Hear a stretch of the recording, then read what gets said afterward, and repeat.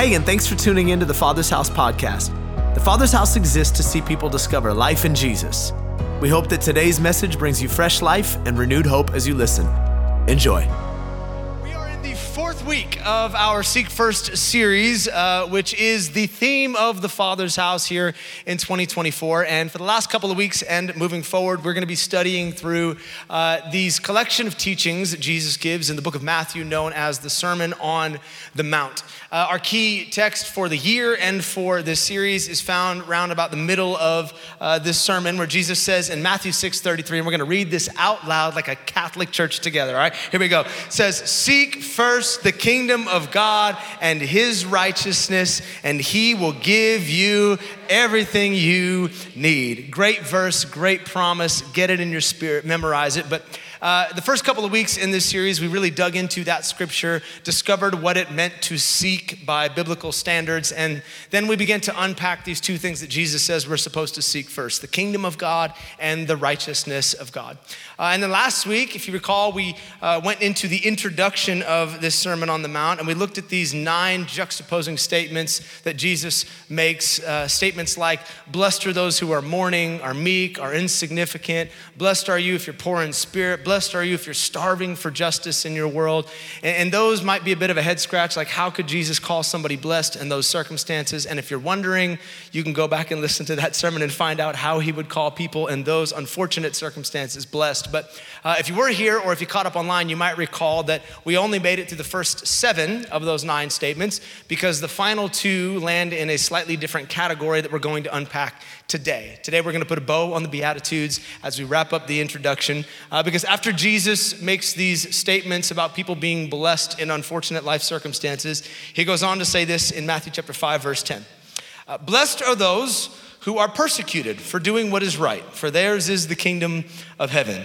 And blessed are you when people insult you, persecute you, falsely say all kinds of evil against you because of me. Rejoice and be glad, because a great reward awaits you in heaven." Really encouraging portion of scripture, you know? I'm sure some of you have that on your fridge or on your mirror that you look at before you walk out the door in the morning. Just put a smile. Probably not, all right? Definitely not that scripture, but it's in there, which means we got to talk about it. As we've said every single week in this series, we do not have the luxury of skipping past the uncomfortable portions of scripture. We need to lean into what Jesus is saying and contextualize it to ask ourselves, what would this mean in our world? For a failure to do that would be a failure to become the kingdom people he's called every single one of us to become. So you can tap the person next to you and tell them, buckle up, buttercup. We're going for the throat today, the difficult teachings of Jesus. We're gonna lean into what Jesus says here about embracing the persecution of the world. Let me give you a title and then we'll jump in.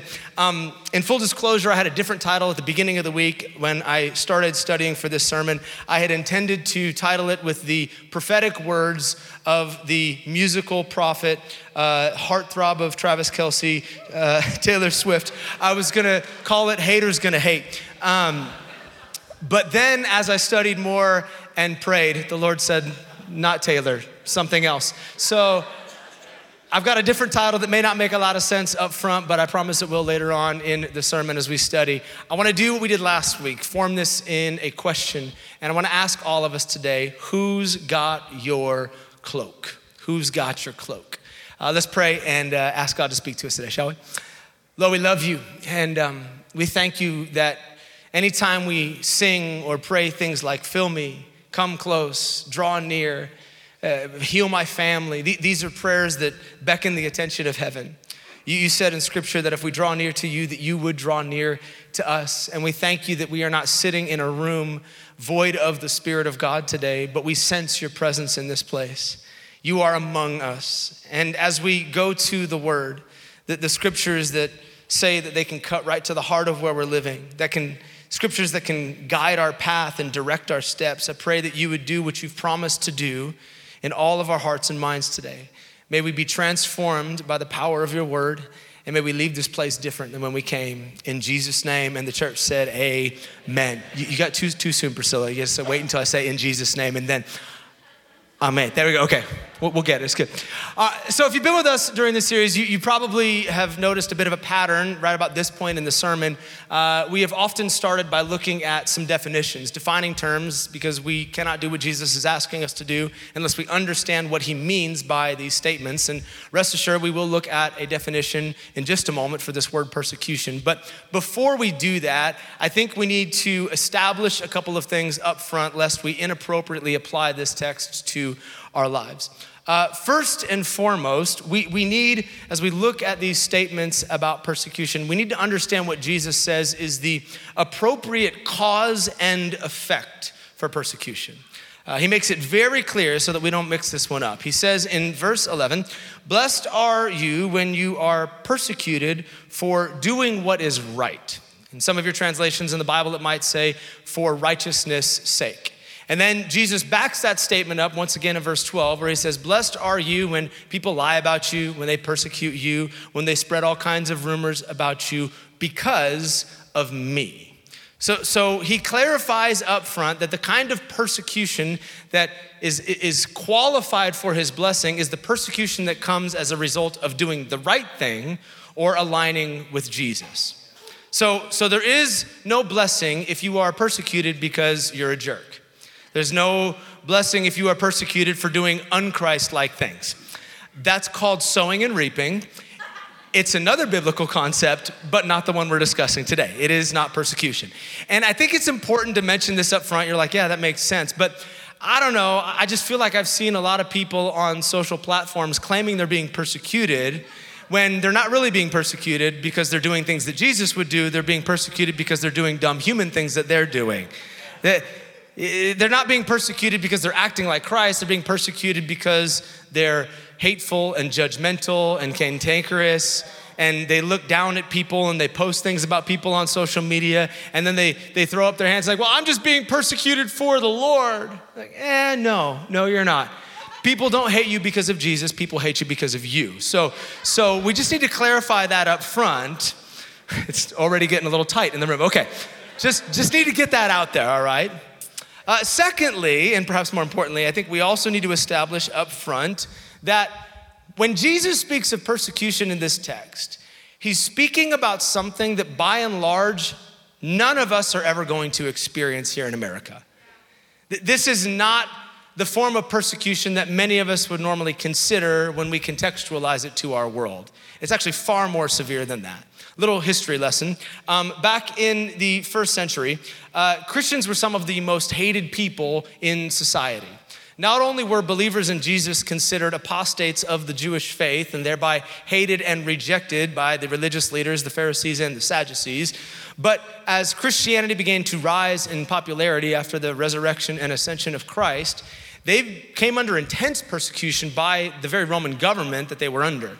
The Romans hated Christians. In Roman culture, the Caesar or the emperor was no mere man. They were considered to be a deity. They were a god in human flesh, and they expected people to worship them as such. And so when these Christians refused to bow down to their government, maybe that's a word for somebody today, and the Christians said, no, I'm only gonna worship Jesus and I'm not gonna worship the political leader of my day, there was this tension between Rome and the followers of Jesus, and ultimately it was determined that that was a crime punishable by death. And in the first century, a lot of Christians died because they were unwilling to bow down to their government. In fact, as Nero rose in the mid-60s, he began to execute Christians on a very public scale all throughout the Roman Empire. It was not uncommon to sit in a coliseum and watch Christians being fed to lions for sport or burned alive as people watched and cheered. It's even recorded that Emperor Nero would dip live Christians in wax, impale them on poles, and then place them in his garden as candles so that he could walk through and enjoy the sights. So needless to say, it was a pretty challenging time to be a follower of Jesus in the first century. And so when Jesus says, blessed are you when you are persecuted here, he's not talking about the things that most Americans would call persecution. He's not talking about, well, they took the Pledge of Allegiance out of your school and they're not teaching creation theory anymore. Can you believe that? Blessed are you, Karen, when your boss at Target tells you that you have to say happy holidays instead of Merry Christmas, for great is your reward in heaven. It's not what Jesus is talking about. He's talking about the very real possibility that you will lose your life for following Jesus, that you'll become a martyr for your faith, which is a very foreign concept to the average American Christian. However, though we may not face death for our faith here, it is not a foreign concept everywhere in the world. There are many believers who are persecuted in very barbaric ways all across the world, various parts of Asia and Africa and in the Middle East. People who are executed on a daily basis, not because they did anything wrong, they committed a crime worthy of punishment, but simply because they said, I am a follower of Jesus Christ. And I don't share that information with you today to glorify the suffering of other people, nor do I share that to diminish the suffering that any of us have to face in this life. I'm not like, you don't even know what it's like to suffer for God, you Americans. That's not what I'm saying. I'm simply suggesting that we need to keep the appropriate perspective in mind and consider the plight of persecuted Christians throughout history. Otherwise, we might diminish and water down what Jesus is saying here. We need to see this through the appropriate lens. And when we look at it through that lens, there still remains application for us, even in our context, when Jesus speaks about this thing called persecution. So, now that we're all on the same page, let's go to this definition. When Jesus uses this word, it is the Greek word dioko, and it means mistreatment, rejection, harassment, to make to flee, or to put to flight. Isaac, let's leave that on the screen for just a couple of moments. So while we've established up front that the likelihood of anyone in this room losing their life for their faith is slim to none, I look at that definition and I begin to see what other words are associated with persecution. And I can say with a certain degree of confidence that I actually know people in our church who have experienced some of those realities because they follow Jesus. For example, I recently heard about a woman in our church who was working for somebody who had asked her to do something that violated her conscience and something that was borderline illegal. And rather than continue to collect a paycheck and live in the gray area, she told her employer that she didn't feel comfortable doing something that would violate her convictions. And shortly thereafter, she was fired from her job. She was excused. Now, she experienced mistreatment as a result of her faith. Her employer is going to experience a lawsuit, but you understand, she was mistreated for her faith. I think about another guy in our church who grew up in a Muslim family and about a year and a half ago, came to church, discovered Jesus, gave his life to Christ, but waited a really, really long time to get water baptized because he knew that if he told his family he was a follower of Jesus, he was going to be excommunicated. No longer would he be invited to the family gatherings or the weddings. In fact, in some extreme cases in that culture, people would literally hold a funeral service if someone converted to Christianity because they were considered as good as dead to the family. And he didn't know if he could handle the pain of losing his family to follow Christ. However, after a year or so, the conviction of the Holy Spirit didn't let up. And finally, he made the decision, I care more about what Jesus is asking me to do than I do about the acceptance of my family. And he went into the waters of baptism a couple of months ago. He experienced rejection. He was persecuted. Still others, I have this conversation on a pretty regular basis at our church who grew up in Catholic families, devout Catholic families, and now they come to a Christian church, and their family members are not very happy about it. And they tell them how unhappy they are about it often. They suggest that they've violated the traditions of the family, of the Catholic faith, and week after week, day after day, many of them are harassed for their decisions. Now, are these people gonna die? No. I don't think they're gonna lose their life for their faith, but they have experienced some persecution as a result of their decision to follow Christ, as a result of their decision to do what Jesus said in Matthew chapter 10, where he made it clear, if anybody loves father, mother, brother, sister more than me, then you are not worthy of being my follower.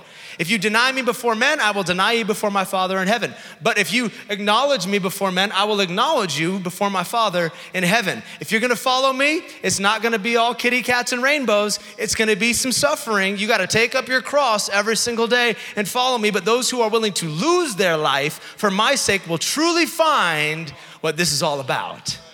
And their willingness to stand on that truth brought some persecution. But that's them. And I'm gonna be honest, the more I tried to contextualize this definition, the harder and harder it became, because honestly, most of us aren't even gonna have to experience that much suffering for our faith. So rejection, harassment, mistreatment, that's definitely not the norm for a believer in America. And so the longer I thought about it, the more I felt myself being drawn to these final two phrases: to make to flee, to put to flight.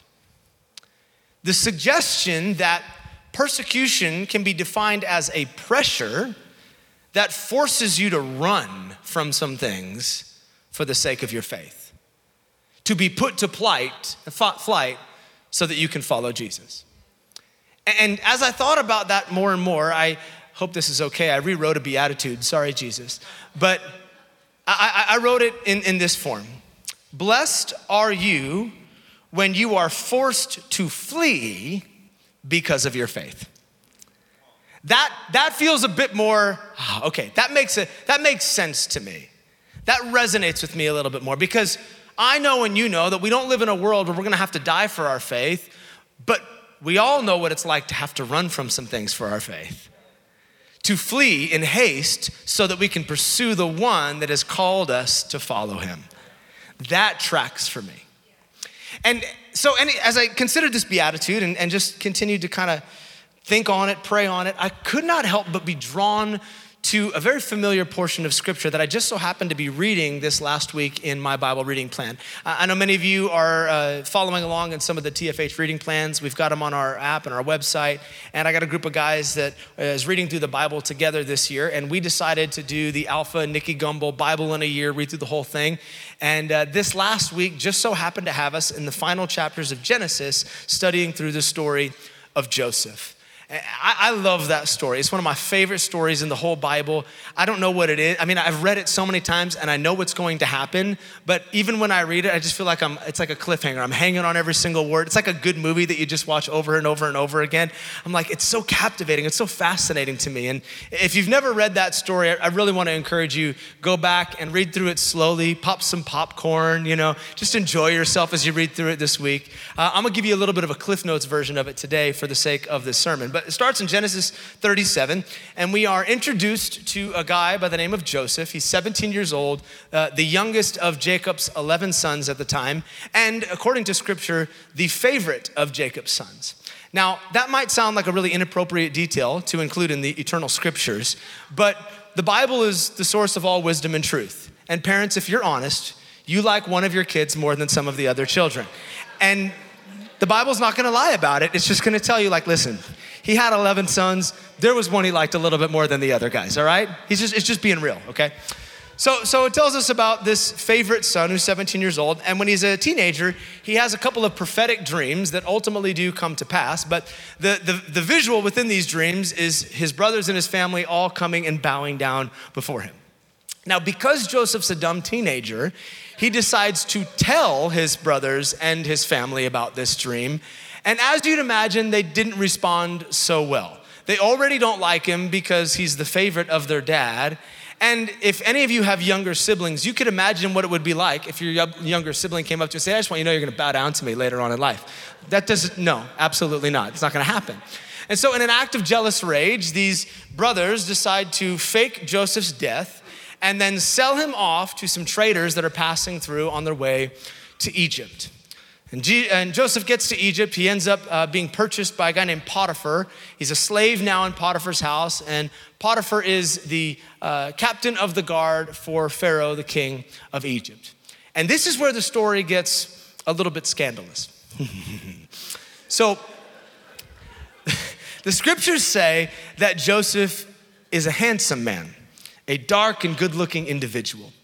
And as my pastor used to say, when the eternal canon of scripture records that you are attractive, you fine. This is a hot dude, all right? Ladies, just picture, whatever guy. I'm not gonna throw names out there, all right? You picture whoever you picture, it's that guy, all right? And His good looks are not lost on Potiphar's stay-at-home wife. She notices how attractive this young man is, and she begins to petition Joseph day after day after day. She says, come and sleep with me, come and sleep with me. Now, I'm probably reading through the lines just a little bit here, between the lines a little bit here, but I'm gonna go out on a limb and assume that Potiphar's wife is not an unattractive woman. She is married to one of the most powerful men in Egypt, and we all know how power works. You could be an ugly dude, but land a dime if you're powerful, right? We've all seen it, okay? I'm not pointing at anybody in church right now, but I'm just saying. Okay? So we also know how teenage boys are. No offense to our high schoolers.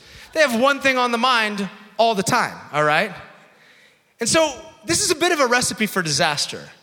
You've got this beautiful, desperate housewife and this hormonal teenager, and she's petitioning him day after day after day. Guys, this is the biblical equivalent of Days of Our Lives, all right? This is a telenovela playing out in scripture right now. Ay, mijo, ven acá, me quiero tú. Like, this is what we're dealing with right now. I'm just here to spice up your Bible reading, all right? I want to be one of those guys that records the Bible reading, for you to listen to back in the audio Bible. That would be a really bad idea. So she continues to petition Joseph day after day after day. But look at what Joseph does despite this beautiful woman asking him day after day to come to bed. It says in Genesis 39, verse 8, Joseph refused. Young men, Joseph refused. Look, he told her, how could I do such a wicked thing? It would be a great sin against God. She kept putting pressure on him day after day, but he refused to sleep with her, and he kept out of her way as much as possible. One day, however, no one else was around when he went in to do his work. She came up and she grabbed him by the cloak, demanding, "Ay, papi, come and sleep with me." And Joseph tore himself away, but he left his cloak in her hand as he ran from the house. Now, the story will go on to display for us how the very words of Jesus in Matthew chapter 5 come to pass in Joseph's life thousands of years before these Beatitudes were ever written. He is lied about, as Jesus promised. Potiphar's wife tells her husband that Joseph came in to rape her, and that's why she has his cloak. And as a result, he is mistreated, thrown in prison for a decade, where he sits and he rots. But just like Jesus promised, despite being rejected and mistreated, Joseph was blessed, even in the prison cell. That's a word for somebody today. You could be locked up in a prison cell between the promise of God and the fulfillment of God, but you can still be blessed in the middle of a dark situation. The Bible says that God is with him and he blesses him. And after a decade, not only is Joseph released from prison, but he rises to power, now second in charge of all of Egypt, the governor next to Pharaoh alone. And wouldn't you know it, those brothers who sold him into slavery find their way to Joseph, not even realizing it's him because they don't recognize him anymore, bowing down just as it was prophesied in the dream. A fascinating story. But for a couple of moments, what I would like to do is look not at ruler Joseph, but look at runner Joseph. Because at face value, this might appear to be nothing more than a story about the blessing that's associated with resisting temptation.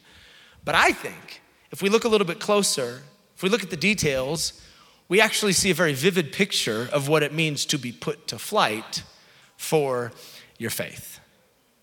Because when Joseph was faced with the decision to stay in the arms of sin, to be caught up in a moment and please his flesh, or to run the other direction, Joseph said, come what persecution may, if they lie about me, if they reject me, nothing matters more to me than the relationship that I have with the one that called me to this place in the first place. So I will not stay here. I will be put to flight for my convictions. And Joseph ran, leaving his cloak behind.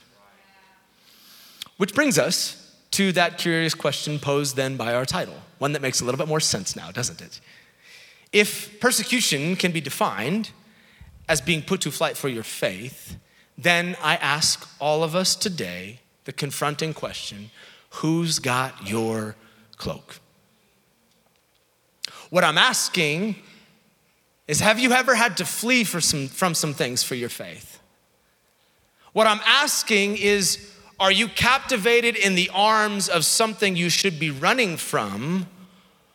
Or have you been willing to shed your cloak in haste, leaving some things behind so that you can chase after the King? Who's got your cloak? Because listen, you may not be a hormonal teenager. You might, but you may not be. But rest assured, we've all got some cloaks.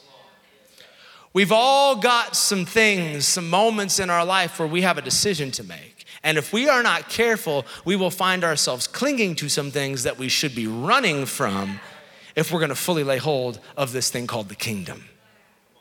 Allow me to illustrate. This is my morning robe. I don't own a cloak, which should be encouraging to all of you. I don't think I'm a warlock. I don't cosplay. I don't live action role play. If you're into that stuff. I'm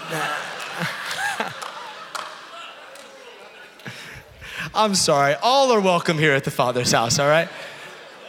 I just don't get it. I'm not a fantasy guy. Like, I've never watched Lord of the Rings. Boo. Yeah, I know, I got it first service. I get it from our team all the time. I just, I subscribe to a far more intellectual form of entertainment. Mindless action and superfluous explosions. That's kind of what I'm into. That's where I live. But this is my morning robe. And I think, if I could provide a visual, that this is what the life of faith looks like. It looks like a day in Potiphar's house. You're going about your business, just trying to serve God to the best of your ability. You're trying to read the word, trying to pray, trying to come to church instead of stay in bed, trying to do the things God's called you to do. You run the race that's set out before you, and you're just, head down, just trying your best to focus on the things of God. But meanwhile, there is this nagging voice called culture, called the ways of the world, called the pervasive nature of the environment you live in, and it just beckons you. Hey, come over here. Compromise. Just take one look, just one night, just one moment, just one website, just one lie, just one bite of this forbidden fruit that you've been told not to touch. Just one, and it calls to you day after day after day. And at first it feels like it's easy to ignore it. You're like, okay, I'm new to faith. I love Jesus. This thing's all exciting and new. And so you just kind of ignore it and move about your business. But it's amazing how when that voice continues day after day after day after day, eventually you find yourself in a situation where it's like the world grips you. Good, just like we practiced. Not like that. You filthy people. And in that moment, maybe it's an old addiction you suffered with, a sin pattern you've started to break free from, that phone call from somebody you haven't talked to in a minute, and now they're reaching back out. You have a decision to make. You have to choose, am I gonna stay here, bundle up, and compromise? Am I gonna lose everything that I've been working for with me in Jesus? Am I gonna allow this moment of temporary satisfaction to rob me of the potential God has for my future? Or am I gonna do like Joseph? Am I gonna shed that thing and run away in haste because I understand what I'm chasing after is far more valuable than the thing that's trying to hold me back? I would rather be lied about, mistreated, persecuted, whatever I gotta go through, than I would lose sight of the King and his kingdom. Who's got your robe? Let me belabor the illustration if I can even further. When Robin and I were younger, before we were married, both of us had some really close friends of the opposite sex. She had a childhood friend that she grew up with, and they'd known each other since they were really young. And even after he moved away up north, she would still stay in contact and go up and visit occasionally, see him and their family, stay the night up there, and they were really good buds. I had a friend of the opposite sex that I met after I kind of reawakened to my faith in my late teenage years. And she was a leader at the church, and she taught me a lot about prayer, and we'd spend a lot of time together praying, and we became really, really close. And to be honest, neither Robin nor I had any romantic feelings towards either of these individuals. It was completely innocent. We were not attracted to them. Later we found out they had other plans for the relationships. But for us, whether it was naivete or we were just so enamored with one another, we didn't see it. Like, we were not interested in having the romantic relationship with them. But I'll never forget one night, Robin came to pick me up from this girl's house, and we'd been praying, and I started to sweat last service when I shared this a little bit. I swear I was naive and didn't know better, but she had turned all the lights down and lit a bunch of candles in the house, and we were interceding, for the nations and stuff. And and I was really just there to pray. I'm just being honest, hand on heart, all right? I swear. And Robin comes and picks me up, and she's candles flickering in the windows, and she's like, what the? So I come out and I get in the car, and you immediately know when the person you love hates you in that moment, right? You're like, hey, hi. How are you? Fine. Oh, okay. Something's wrong. And shortly thereafter, we had the DTR, the define the relationship conversation, the come to Jesus moment. And Robin looked at me and she said in no uncertain terms, if we have a future together, if we are moving towards marriage, if that's where this thing is going, then you're gonna have to make a decision. It's either me or these friendships you have with other women, but you don't get to have both.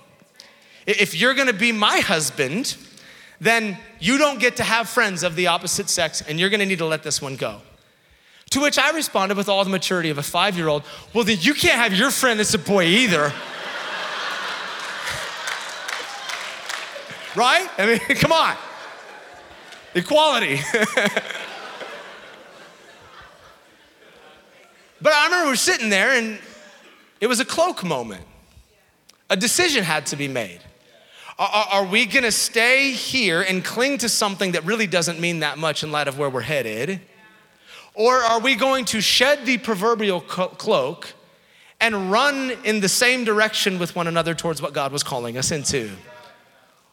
Which one did we want more? And 21 years later, I am very grateful that we both chose wisely, and we're doing just fine. Thank you, Jesus. All right, all is good.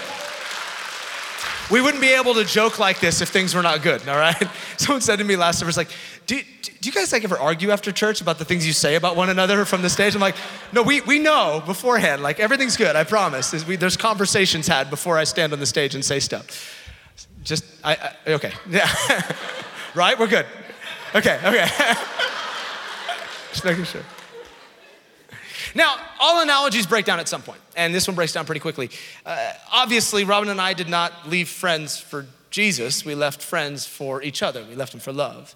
And Robin is not Jesus. She sounds a lot like him most of the time, but she's not Jesus. And the repercussions of me losing a friendship with somebody are far inferior to that of someone who would lose friends and family and maybe even their life for following Jesus. So I'm not trying to compare the two, but I think you understand the analogy. If we are going to be kingdom people, if we are going to lay hold of what Jesus has for us, we will need to get comfortable with those cloak moments where we run in haste from the things that are trying to hold us back or hold us in sin, and we run to Jesus. We've all got some cloaks. Maybe for you, the cloak is an inappropriate or an ungodly relationship. Maybe it is dishonest gain. Maybe the cloak that you find yourself clinging to right now is the cloak of toxic friendships that always bring out the worst in you. And every time you're with those people, you end up doing things that you know you should not be doing. As I was praying, even during worship, I felt like the Holy Spirit said, there are people here who are clinging to cloaks of broken mindsets and even diagnoses that have been spoken over them, and they keep following back those neural pathways to the unhealthy versions of themselves instead of declaring what the Word of God has to say about who they truly are in Him. There's a million different cloaks that you could choose to cling to, and I'm not gonna presume to name all of them out. The Holy Spirit is far better at that than I will ever be, and I will let Him speak to you today about what you need to let go of. My question is simple. What matters more to you? Jesus or that? Jesus or the temporary satisfaction of that moment? Jesus or the financial gain you will have as a result of your dishonesty? Jesus or the appeasing of your flesh? What matters most to you? Because listen to me very carefully. What's at stake here is not just your integrity or your reputation or some material blessings. If we are clear about what Jesus is saying in the Beatitudes, what's at stake is your relationship with Him. Is that not what He's saying in this text right now? Blessed are you when you are put to flight for your faith, because yours is the kingdom of heaven. I'm gonna be a broken record like I've been every single week. Let me remind you in week 1 what we established. The kingdom of God is not something, it is someone. It is the person of Jesus, and He is making it abundantly clear in this text. If you are willing to be put to flight for your faith, in return you get me. You get all of me for all of you. When you are willing to run from some things in this life, you inherit me in return.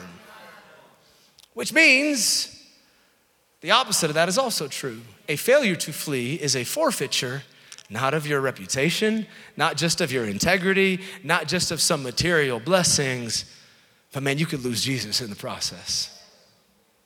And I'm not here to make a theological statement about whether or not you could lose your salvation, but I am saying, if you want a pure, unbroken relationship with Christ, you're gonna need to learn how to run from some things. And I'll say this, I'm willing to lose a lot of things in this life, but I am not willing to lose my relationship with Christ. You can take my money, you can take my comforts, you could take my health, you could persecute and lie and spread all kinds of rumors about me. You could make a documentary about me. There's no evidence for it, but you could.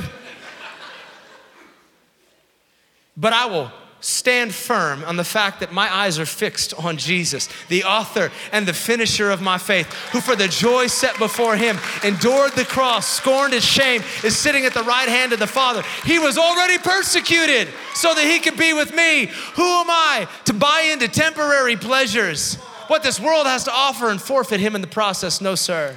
I'm not interested in that. You can take this world, but give me Jesus. Or maybe better said, you can take the cloaks, but give me Jesus. Because I'm interested in hearing one thing. Blessed are you, Bittle. You didn't have to die for your faith, but you were willing to run from some things for your faith. And so great is your reward. The kingdom of heaven is yours.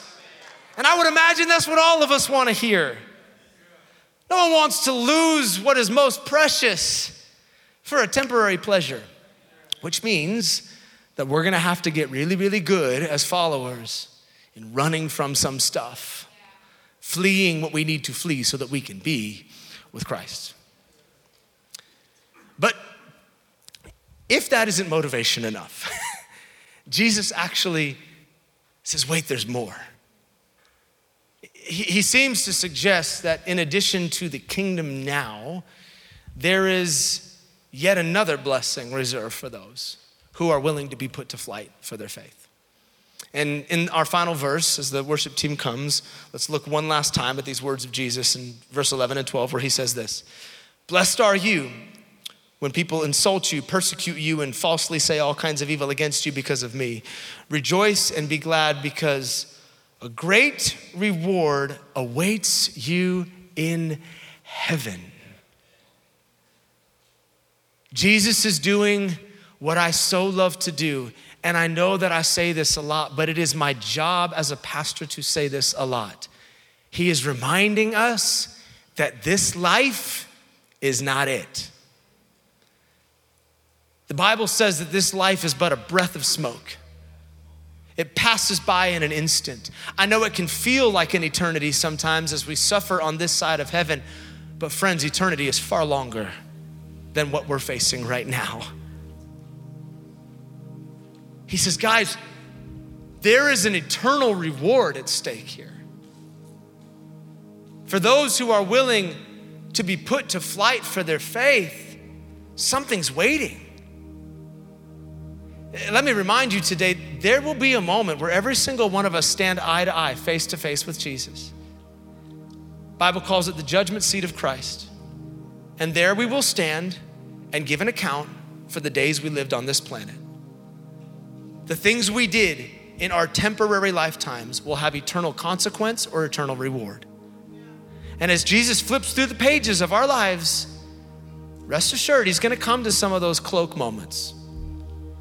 The moments where you were gripped by something of this world, something temporary. And in that moment, he'll say, what did you do? Did you flee or did you forfeit? Did you cling to your cloak or did you run after the king? And for those who were willing to flee for the king and his kingdom, Jesus says there is an eternal reward. James chapter 4 says that reward is a crown. Philippians 3 calls it a prize that a runner would get at the end of a race. Paul says in 2 Corinthians that reward is an eternal glory that eclipses all of our present sufferings. But Jesus sums that reward up in 2 words. Well done. Well done, good and faithful servant. Well done for not staying in that toxic place, but for running. Well done for leaving behind the things that this world would say is valuable and chasing after the king. Well done, good and faithful servant. Enter into the joy that has been set before you. Man, if that's the reward that's awaiting me, I can go through anything. If I know that I'm gonna look my Savior in the eyes and he's gonna say to me, well done, good and faithful servant, I'll face whatever I have to face on this planet. And that is the perspective Jesus concludes this introduction with in the Beatitudes. A perspective that is not based on the temporary sufferings of this world, but a perspective that is based on the eternal nature of our future. Do you see it today? Are you willing to throw some things away, cast them aside for that well done? I hope you are, because it's worth it. It's worth it. Amen? Let's pray. Spirit of God, thank you for speaking to us today. I ask right now that you'd be faithful to whisper to every heart, every mind, those cloaks that maybe need to be addressed this morning. Areas of life that are gripping us that we need to just run away from.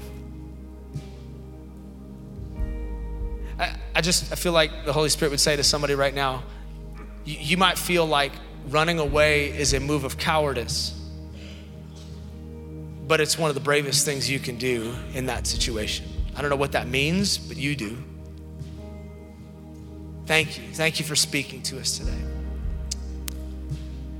Before we conclude, maybe there'd be some in the room today who would say, hey, as we're talking about things we're clinging to, the thing I got in my grip is my life. I've been holding on to it, trying to run it, trying to do things on my own, and I'm suffering as a result. I know that the Holy Spirit is speaking to me right now that I need to hand my life over to Jesus. Maybe you're at a distance from him. Maybe you've been at a distance for a while, but you tasted when you were younger what it was like to be in relationship with Christ. Wherever you're at on that continuum, I believe that the Holy Spirit is in the room right now, beckoning unto you, hey, come home, come home, come home. And in just a moment, I'm gonna pray a very simple prayer of commitment to those who need to respond to that. But before I do, with every head bowed and eye closed, if that's you, you need to be included in this prayer. Would you just shoot up a hand and say, Tim, that's me. I'm coming to Jesus today. I need to give my life to him. Right on, bro. Got you right here. Thank you. Ma'am, I got you right there. Awesome. Yeah, I got you. Thank you. Cool. Yeah, right over here. Awesome. The riser. Okay, I think I got y'all. If I didn't, I'm sorry. All right, here's the deal. We're gonna pray with these that are making this decision this morning out loud so they don't feel alone in it. So repeat after me. Everyone will say, Jesus, today I give you my life. I thank you for giving yours for mine. I choose to follow you and shed the cloak because you're all I want. Forgive me of my sins and help me to be your disciple. I want to walk in your ways from this day forward until I see you in eternity. In Jesus' name, come on, amen, amen, amen, amen, amen. Hey, thanks for taking the time to listen to the Father's House podcast. We hope it helped you wherever you're at in your journey. And listen, we want to pray with you if you're going through something right now that's difficult. You can go to our website, tfh.church, and click on the prayer and praise link and tell us how to join you in prayer. Until next time, be blessed.